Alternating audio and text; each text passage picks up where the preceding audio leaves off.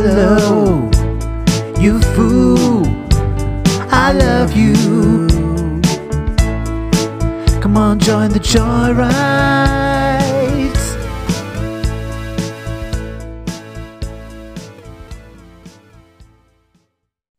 Hello and welcome to the Joyride podcast. John is my name. And Ian is my name. And we come to you on a very wet, rainy weekend in Manchester. What is it like where you are, Ian? Currently blue sky and sunshine. Oh, well, it's much better to be in the west coast of Scotland than the northwest of England. For many reasons. Yes, I mean, we knew that anyway, didn't we? Yeah. Yes, I mean, as you know, listeners, we kind of talk about lots of different things on this podcast. So last time it was television. I think we might stray more today into the realms of what's going on in the country. You think? For the next 20 minutes or so, but we'll keep it to maybe 20 minutes because I think that's probably all we can take. Yeah. Yeah. I mean, we've had, 11 years of Boris and not Boris, but the Conservative Party. 20 minutes is fine. 20 minutes is fine. And I believe, things are getting better, Ian. I think we're only down to 44,000 cases of COVID yesterday. Oh, right, was it? Because it was 50,000 during the week. Yeah, I mean, life's getting better, you know. Well, I mean, in Scotland, there was only like 2,000 cases. That's true. So up here, I mean, the difference is, and we've talked about this before, one of the big differences is in Scotland, you still have to wear a face mask when you go into Morrison's to get your shopping. If you send your children to school, they still have to wear face masks moving about the school.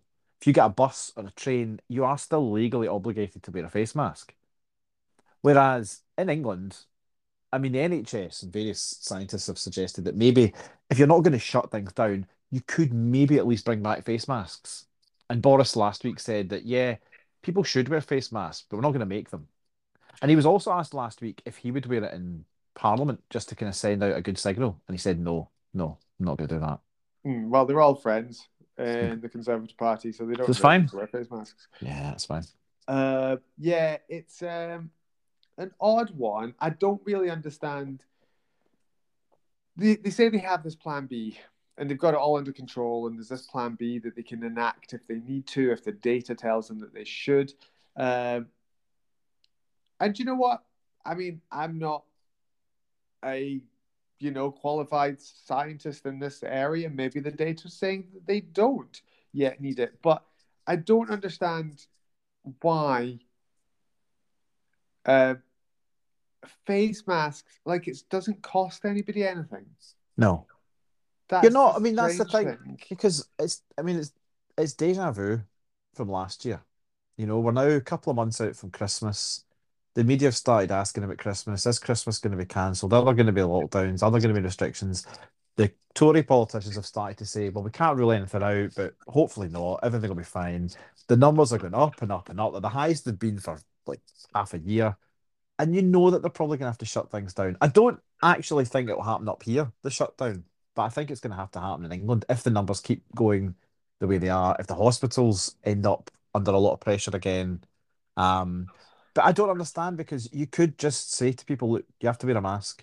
You can still go to the cinema, you can still go to nightclubs, you can still do all these things, but we're going to bring in a vaccine passport or some kind of, you have to test before you go to a nightclub. And if you want to go to Morrison's, just put a mask on. It's fine. Just put a mask on.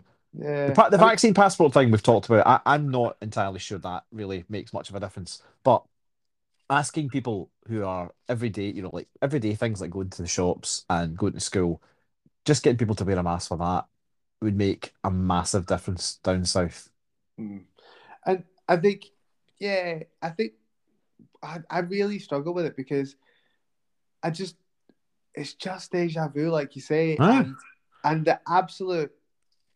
Oh, I mean, we talked about it at the time, and I think it probably to listeners maybe sounded like a bit of sour grapes, a bit of, oh, the government are now doing a good job, and you don't want to offer any praise to them doing a good job.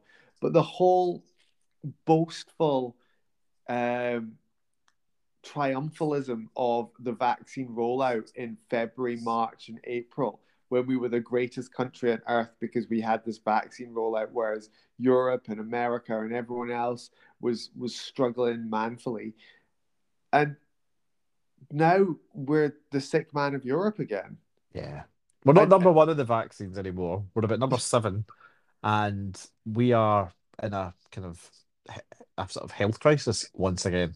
yeah, and you know as well as I do is, I mean, every year, and I think this is sometimes where all sort of institutions, the Guardian, who I love, obviously, but also the NHS, which obviously got a lot of time for, they always get themselves in this mess is because every October, November, for as long as I can remember, I mean, throughout the entire austerity Tory years, right enough, Mm. the NHS says it's on its knees. Yeah. And the Guardian report it, and so do most other, more like even the Times say would report it. The NHS is going to be on its knees, if we have a bad flu, and of course we're back there again, and it does make you think. Well, if you were on your knees in 2015, like you've got to find a new way of describing it now. Definitely. because it must be worse now. And I think that's the thing is we've also talked about austerity and how austerity works. Like both of us used to work in schools, and one of the things is when you'd see austerity from inside the school, but if you were a parent, you wouldn't necessarily see austerity because you would still know that, in an English classroom, there was still an English teacher in front of you, and there were still books being given to the kids. So, well, where is this austerity? Is it just like teachers are complaining because they're not getting as big a pay rises as they want? But in actual fact, you would see that the school office, which used to have maybe 8 staff doing all manner of admin, is now down to 3. Learning support departments that maybe had enough capability to be able to have one-on-one support for 15, 20, 30 kids is now down to being able to only offer one-to-one support for maybe 6 or 7 kids. And that's how austerity works. And it's the same with the NHS, is that the hospitals are all still open. The GP practices are all, in a sense, open. And so you're like, well, where is this austerity then? And you only know it if you're a cancer patient who is having to wait, a person who's awaiting surgery and is having to go, their wait's gone from 3 months to 6 months to 9 months to 12 months. But if you're not actually an individual suffering those circumstances, you don't know about it. And so therefore the revolution that kind of feels is needed is never actually going to happen. No, not unless every single person in the UK needs the same kind of serious treatment, which, Yeah. I mean, thankfully that never does happen, but it would take something. Because obviously, yeah, you're right, the NHS has been on its knees. That was me speaking with speech marks there, for what, 5, 6, 7 years now. And for the last 2 years, it's also had to deal with being the kind of savior of a country in a pandemic. A country that's been governed by not the most proactive government in terms of dealing with the pandemic.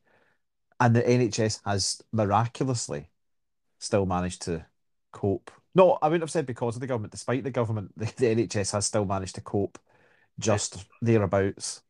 And I think we think of it as coping, and then it's it's almost like we can never see it because we're in the midst of, this is probably a very horrendous analogy I'm about to give here, but sometimes I think to myself, you see when you see those First World War films, and you see those young men who had to exist in the trenches for like some of them for 4 years, and you're like, how could you cope with that? How could you cope with day after day after day of seeing that? And then I suppose the answer was, well, there was no alternative. In those days, there was no alternative. If you were an 18, 19-year-old able-bodied man, you were there. There wasn't an alternative to it. And so you could never see the life that you otherwise would have had. There was no way of seeing it. And in this circumstance, we have been in these trenches of COVID, which I know is a trite analogy and an awful one, but we've been in these trenches of COVID now for 18 months. And I think we've forgotten, and there's Tory austerity for 11. And I think we've forgotten the idea that if you're suffering from mental health, that actually treatment can be given immediately. You don't have to wait 6 months for mental health treatment. There's no law that there's no clinical reason why you should, but we're just used to the fact that it is now. Yeah. And we have just Uh, accepted it. And it's almost quite convenient for the government who have, everything gets laid at the feet of COVID and Brexit. They can now say, oh, because this has happened, things are, have to tighten our belts. But yeah, we've had this for a long time where people have just grown to accept it, that it's the norm that you wait, that you have to wait 20 weeks for this, or you have to wait 8 hours for an ambulance, or any of these things, which yeah. 10 years ago you would have taken for granted. If you phone an ambulance, there'll be one there.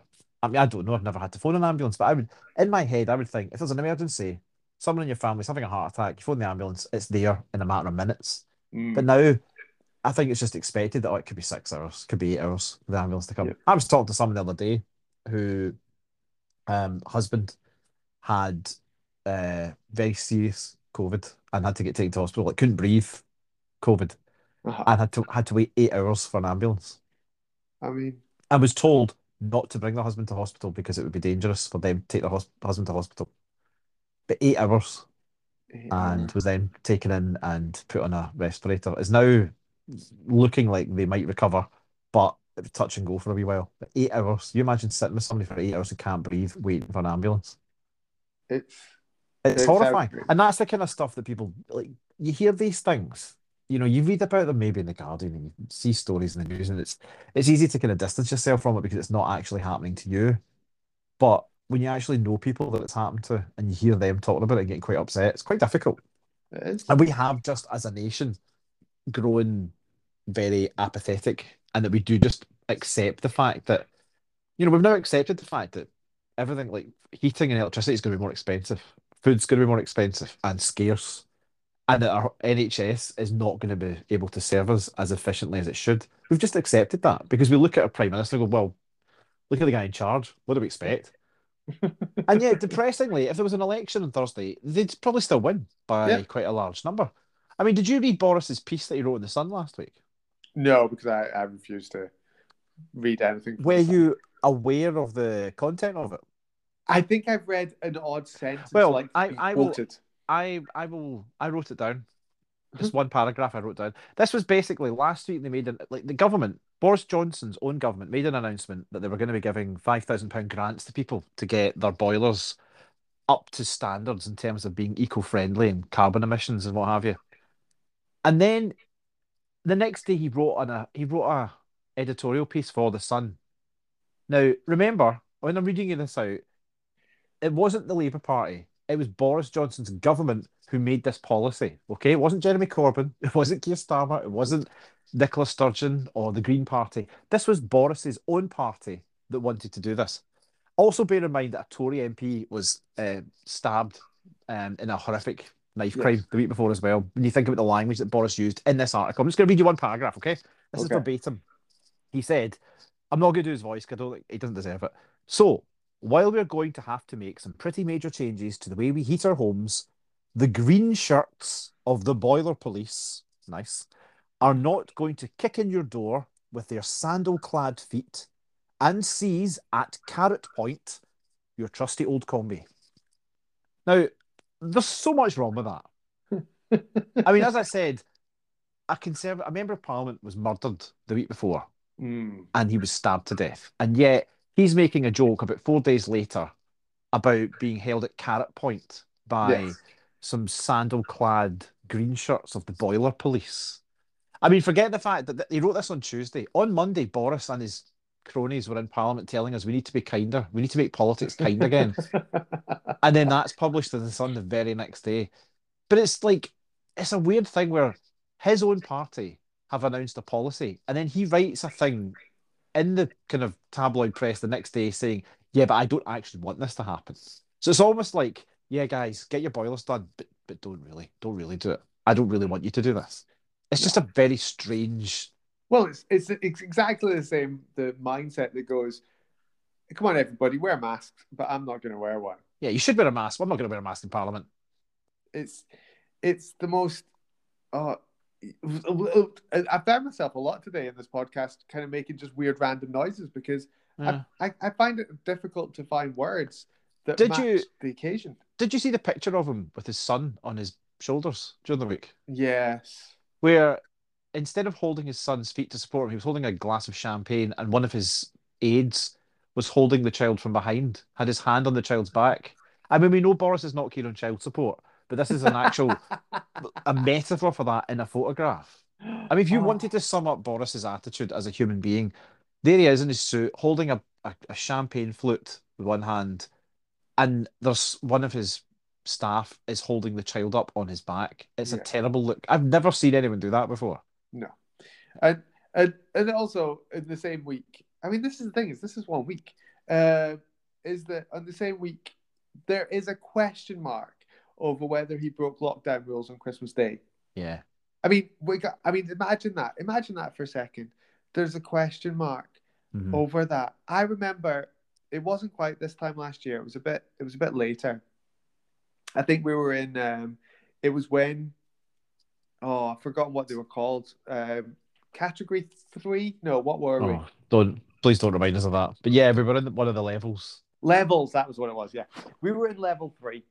Down here in Greater Manchester, and there was a situation within my family where we were having to go round somebody's house, and there was a genuine fear that the police might be called Yeah, yeah. because we knew we were breaking the law, or we were breaking the rules.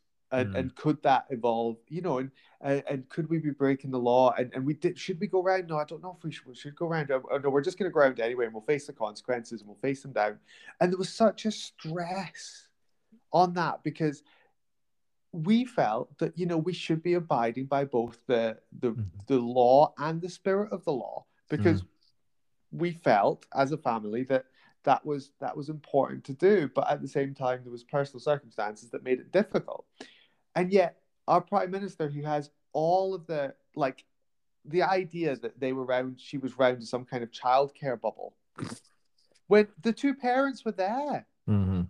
Like, why do you need childcare support if the two parents are already there? But it's just Barnard Castle all over again, isn't it? But also the fact is that, and this is something that, I mean, it's one of those conspiracy theory type things, but it's not really. Is the police must have known she was there. Of course. She wouldn't have been allowed in unless the police knew she was there. All the staff in Downing Street knew she was there, uh, and yet it's taken 10 months for it to actually come out. Like, if they were so, I mean, if those were the rules and they were the spirit of the rules, then they should have come out on, when we were all, oh no, we're actually going to have to close the country for Christmas. We can't all do what you want to do. They should have come out in that moment and said, look, but this is the rules. This is how it works. Is we've got this lady. She's my wife's best friend, and she's coming to come around, and she's going to stay. She's going to come around on Christmas, and whether she stayed or didn't stay, whichever one it was. And she's doing this because she's part of our childcare bubble. And we just want you guys to all realize exactly what these rules mean. Mm. So this is her situation, and she's the childcare bubble, and that's why she's going to be with us this Christmas. So if you have that situation, then you guys should do that too. Yeah. And people would have felt so much more at ease, because it would have been like, oh, right, I can do that then. So I can invite my mother-in-law because she is the childcare bubble, Yeah, yeah. and she can come round. And but obviously they weren't following the rules because it's taken 10 months for it to come out. And they're still being kind of cagey about it, Yeah, as they always are. it took a day for them to confirm whether she was Mm. there or not, Yeah. and then another day to confirm that they hadn't broken the rules. But the thing is, they know if they stand still long enough, something another story will replace it. There's so Oh, much going on. There's so many like just in normal times, and I mean normal as in having a normal prime minister, even Cameron or Theresa May. There's usually like three stories a week now that would finish off a normal prime minister. oh, You think completely. there is nothing? If it came out that, that Boris had murdered somebody, well, it's like Trump. Nothing would happen.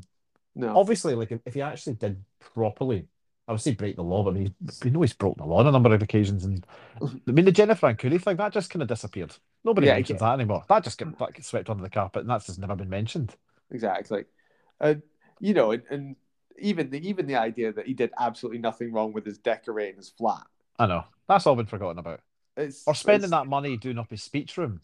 Yeah, I exactly. mean but it's just again, people just grow to accept. It's like, well, this is Boris. I mean, do you know what really annoyed me? That the green shirt thing I was reading you before. Mm, They were talking about that on the BBC News one morning this week, and the political correspondent, whose name I've forgotten, Adam something, they were discussing it, and he said, "Well, of course, this is just classic Johnsonian rhetoric."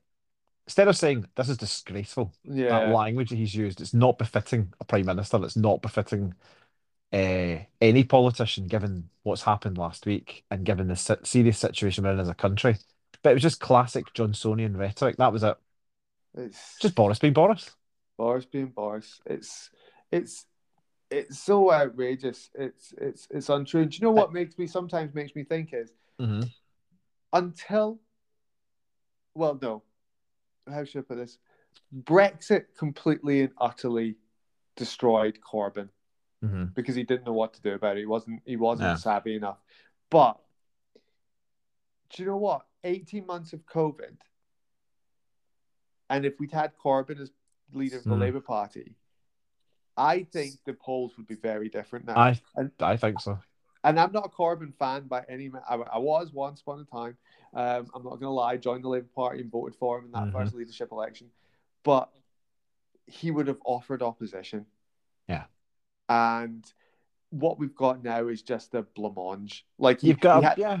Keir Starmer had that speech of his life that was going to turn everything around, and all these Labour commentators came out at the end of that week of conference and was like, "Oh, he's rebirthed himself. He's been able to get himself on an even keel." And we've now had 3 weeks of utter nonsense, and he hasn't. I haven't. I No, don't even know what he thinks. I don't think he's laid a glove on Johnson once No. in the last couple of weeks. And you think of the open goal that he's had. It's almost as if Ole Gunnar Solskjaer is the manager of the Labour Party. Yeah. It's like, what is he waiting for? I don't know. Is he constantly thinking to himself, "Oh well, the vaccine rollout worked, so I can't say anything about COVID," and It's like it's almost, and again, it's maybe a Brexit thing. He's maybe frightened to rock the boat with the people that like Boris, and it's just yeah, that's what it feels like. It feels like you've got an opposition party who are led by people who are frightened because they know that to make any kind of gains in the next election, they have to kind of eat into those Brexity folk that like Boris. yeah, But how do you do that other than just behave like? But I mean, unless they put somebody like Boris in charge of the Labour Party, which again, you're just going to lose all the kind of progressive folk.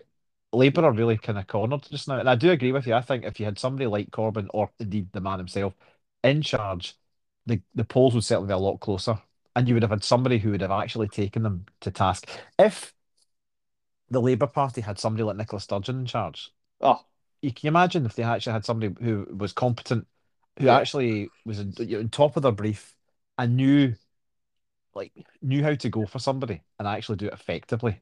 yeah. I mean, Keir Starmer's speech was all right, but it went on for 2.5 hours. And oh, And yeah, the thing is, the only bit I remember was the toolmaker joke. It's the only bit I yes. remember. And that's the thing is nobody cares about conference speeches. What they care about is you go on the news, you get yourself on the 6 o'clock news or the 10 o'clock news, and you have a 2.5 minute soundbite where you go after the prime minister, like what Tony Blair did. Like I can't understand this man that surrounded himself with Tony Blair esque figures, Uh, like Mandelsons and stuff, and it isn't doing any of the Tony Blair stuff. no. Do you know what's really depressing? I heard it was Nick Eardley was on talking about the speeches, and he was talking about it was after Keir Starmer's speech, and he was talking about the memeable nature of his speech, and he was saying that's what counts now. Is like, can they make memes and gifs out of your speech? And they Oh, said Boris's will be full of memes, Keir Starmer's isn't. So there you go. oh, It's all about oh, the. It's all about. It's all about meme generation, meme which I generation. find incredibly. I mean, you and I were talking about Succession before we started Yes. this, and I was listening to a BBC thing where they were interviewing Brian Cox and Matthew McFadden, and that was one of the things they were talking about them about, like the fact they've all become like gifs and meme sensations, and you could tell Brian Cox especially was like, I don't know what that is, like I don't care, but I hate how that has now become a thing. Like something is only popular if you can make memes of it. Yeah. It's it's Because the world. Boris is an easy meme because of the way he looks. Yeah, exactly. And And it's and the not thing even is, positive, but it's still seen as like, yeah, you know. What No kind of problem. world are we in where not it doesn't need to be positive for you to be popular? Yeah. It's utterly bizarre. But anyway, Yeah. this has been a bit of a primal scream for the last 25 minutes. I know. I feel Uh, like Bobby Gillespie. Exactly. Before we go, we always do this, especially when we have Primal Scream weeks. Is one positive thing that we can tell the listener, be it culture, be it, well, anything really. Well, I think it's pretty obvious given I just referenced it, but we've both been talking Succession. Yes. Succession's back, started back last week. I binged watched because I'd never watched season two. I binged watched season two this week, and I started season three this morning before I phoned you. Um, it's it's the best drama on television right Yes. now by a long shot. And it's one of these things where people always go, "Oh, Breaking Bad is the greatest thing." Blah, blah, blah. I've tried Breaking Bad and I've always found it a bit hard going. Succession lives up to the hype. It's moving. It's Shakespearean, not in a bad way. No. It's it's funny. If you like watching a family tear itself apart, it's cleverly written. The characters are weird in that you kind of none of them are particularly likable, but you do like them. Yes. It's the theme tune. I've been whistling the theme tune all week, which is quite a hard one to whistle, but I do find myself whistling the piano refrain from the theme tune all the time. It's classy entertainment and it's very good entertainment. It's on Sky Atlantic just now. The second episode will be on at like 2 o'clock in the morning tonight, and I'll be Yes. Sky Plusing that or watching it in the morning for sure. Yes, I can only second what Ian has said. I think it's a phenomenal piece of television that will stand the test of time as well. And I think yeah, it's sort of get it while you can. Basically, I would say as well is just on a slightly more sort of more closer to home note, Shetland is back on BBC One, which is a fine piece of crime drama with the wonderful Douglas Henshaw. Mm. Uh, and continuing the Scottish theme, Guilt on BBC Two with Mark Bonnar is one of the best things that British television has produced for a Do you good know while as well. I've never watched Guilt. I think I can promise you this, Ian, is if you were to watch the first episode of the first series of Guilt, you would still find yourself laughing about an I hour and a half after it. I know I will, and that's why it's perplexing that I haven't watched it because I've read a lot about it. I like Mark Bonner very much. I think he's very funny in everything that he's in. He's a good actor. I don't know Very why good. I just haven't watched it. Well, I think now that I'm caught up with Succession, this week's binge will be Guilt season one. Then it's on Well, iPlayer. I'll it's watch only it. 4 episodes as well. It's Yeah, like yeah. it's So really short. I'll be done by Tuesday. Exactly, and you'll absolutely love it. All of season two's on iPlayer. I've not watched all of All season two right. yet. I'm keeping it like Yeah, I would do that. I eking it hate it out. when they do that. I prefer to watch it weekly once you're at the Yeah, actual current seasons. I want to see it the way they wanted us to see it, not the way BBC iPlayer wants me to see it. exactly, and it's well worth the watch. So yeah, Right. so even if we're in a slightly dark place at the moment, you can. Television is at a, and you might not have watched all of Ted Lasso yet. So television is in a good place. So Mm. listeners, there is something good to spend your time doing. But anyway, we will leave you, and we'll hopefully be back next week or very soon after to speak with you again, and hopefully the country will be just a bit better. Uh, Take care of yourselves, everybody. Bye. Goodbye.